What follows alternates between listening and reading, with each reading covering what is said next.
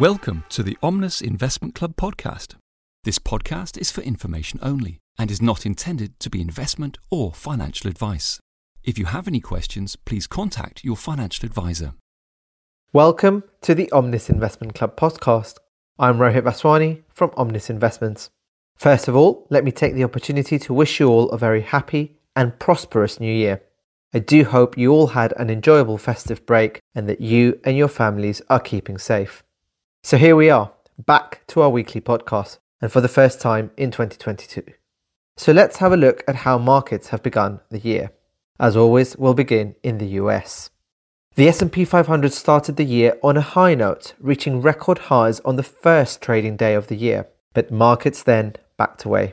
Expectations that interest rates could rise soon in the US increased during the week as it appears that the Federal Reserve, the US Central Bank, discussed more aggressive rate increases in their December meeting.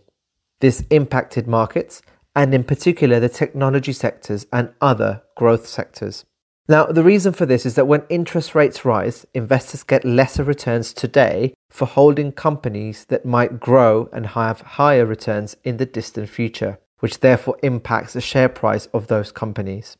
Of course, we cannot talk about markets without talking about Omicron, and this week's Omicron news seems to have had a mixed impact on markets. New lockdowns in Hong Kong, which I'll discuss in just a moment, together with new record number of cases in the US, did appear to contribute to the week's declines in stock markets. However, investors seemed reassured that hospitalizations, which are still rising, were decoupling from reported cases and that the number of deaths remained roughly stable. And to round off the first week in the US, on Friday we got mixed signals on the employment front. Firstly, it appears that employers only added 199,000 jobs in December, about half as many as previously expected, and this was of course seen as very disappointing. On the flip side, unemployment appears to have dropped under 4%, and near levels seen just before the pandemic. So this conflicting data may suggest that some Americans were choosing self-employment, especially considering the record 4.5 million people quitting their jobs in November. We'll see how things evolve in the next few weeks. Over to Japan next. Japan's stock markets generated mixed returns for the week, but the Nikkei 225 index ended down just over 1%. In coronavirus developments, the government announced that 3 regions would be placed under quasi-states of emergency due to surging COVID-19 cases, bringing back restrictions for the first time since September last year.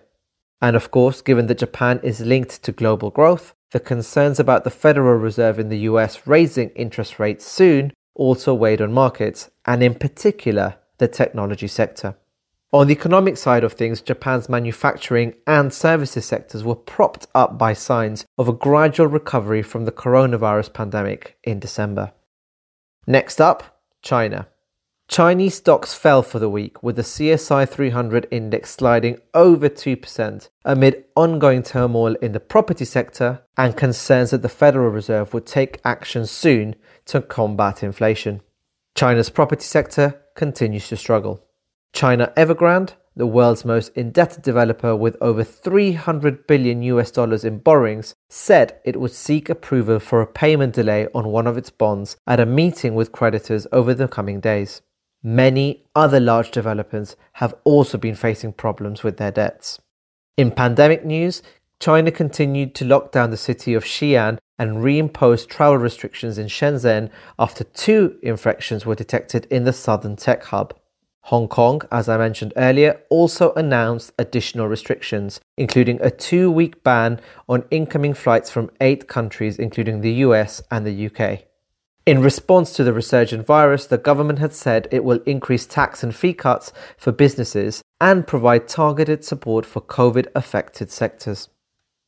So, let's come to Europe next. Shares in Europe were mixed amid worries that central banks may remove support and raise interest rates at a faster pace to contain persistent inflation. The Euro Stoxx 50 ended the week up just under 0.2%. Now, on the COVID side of things, Europe posted record levels of infections. In France, daily cases soared above 330,000, prompting hospitals to brace for a crisis. The government reduced the self-isolation period for infected people to mitigate staffing shortages. Italy ruled that all university staff and people above the age of 50 must be vaccinated. Spain moved to make mask wearing mandatory again, and the army was deployed to help regions increase vaccination. However, most countries stopped short of imposing lockdowns. The Netherlands faced large-scale protests against the lockdown measures that the government had implemented. Separately, inflation in the Eurozone accelerated to a record level in December, driven by a surge in energy and food costs. German inflation, for example, came in near a 30-year high, prompting the government to consider financial aid for lower-income households to pay for rising heating bills. In terms of economic activity, German factory orders, for example, rebounded more than expected in November, but then the fresh wave of coronavirus hit the service sector and dampened business activity across Europe in December. And to round things off, let's come to the UK, where the FTSE 100 began the year rising 1.36% in its first week. Omicron, of course, continues to dominate news flow, but Prime Minister Boris Johnson said that the UK could ride out the Omicron-driven wave of infections without further restrictions and kept Plan B restrictions in place. Nonetheless, business confidence took a sharp hit as Omicron spread rapidly across the UK at the end of last year, according to a study by the Bank of England. In other news, according to several experts, households in Britain will be hit by a cost of living jump in April larger than anything seen since the 2008-2009 financial crisis. Energy price rises, tax increases, and higher prices will put serious strains on family budgets, with the poorest households hit hardest. Chancellor Rishi Sunak has said that there is a limit to how much help the government can give to offset soaring energy prices. So, looking around the world, quite an uneven start to the year, but with the main themes from 2021 continuing into the new year. Coronavirus, and specifically Omicron, together with inflation and how central banks may look to react, have all had an impact on markets this week and would likely be the case over the coming weeks. With that, I'll bring our first podcast of 2022 to a close, and as always, we'll be back again next week. Till then.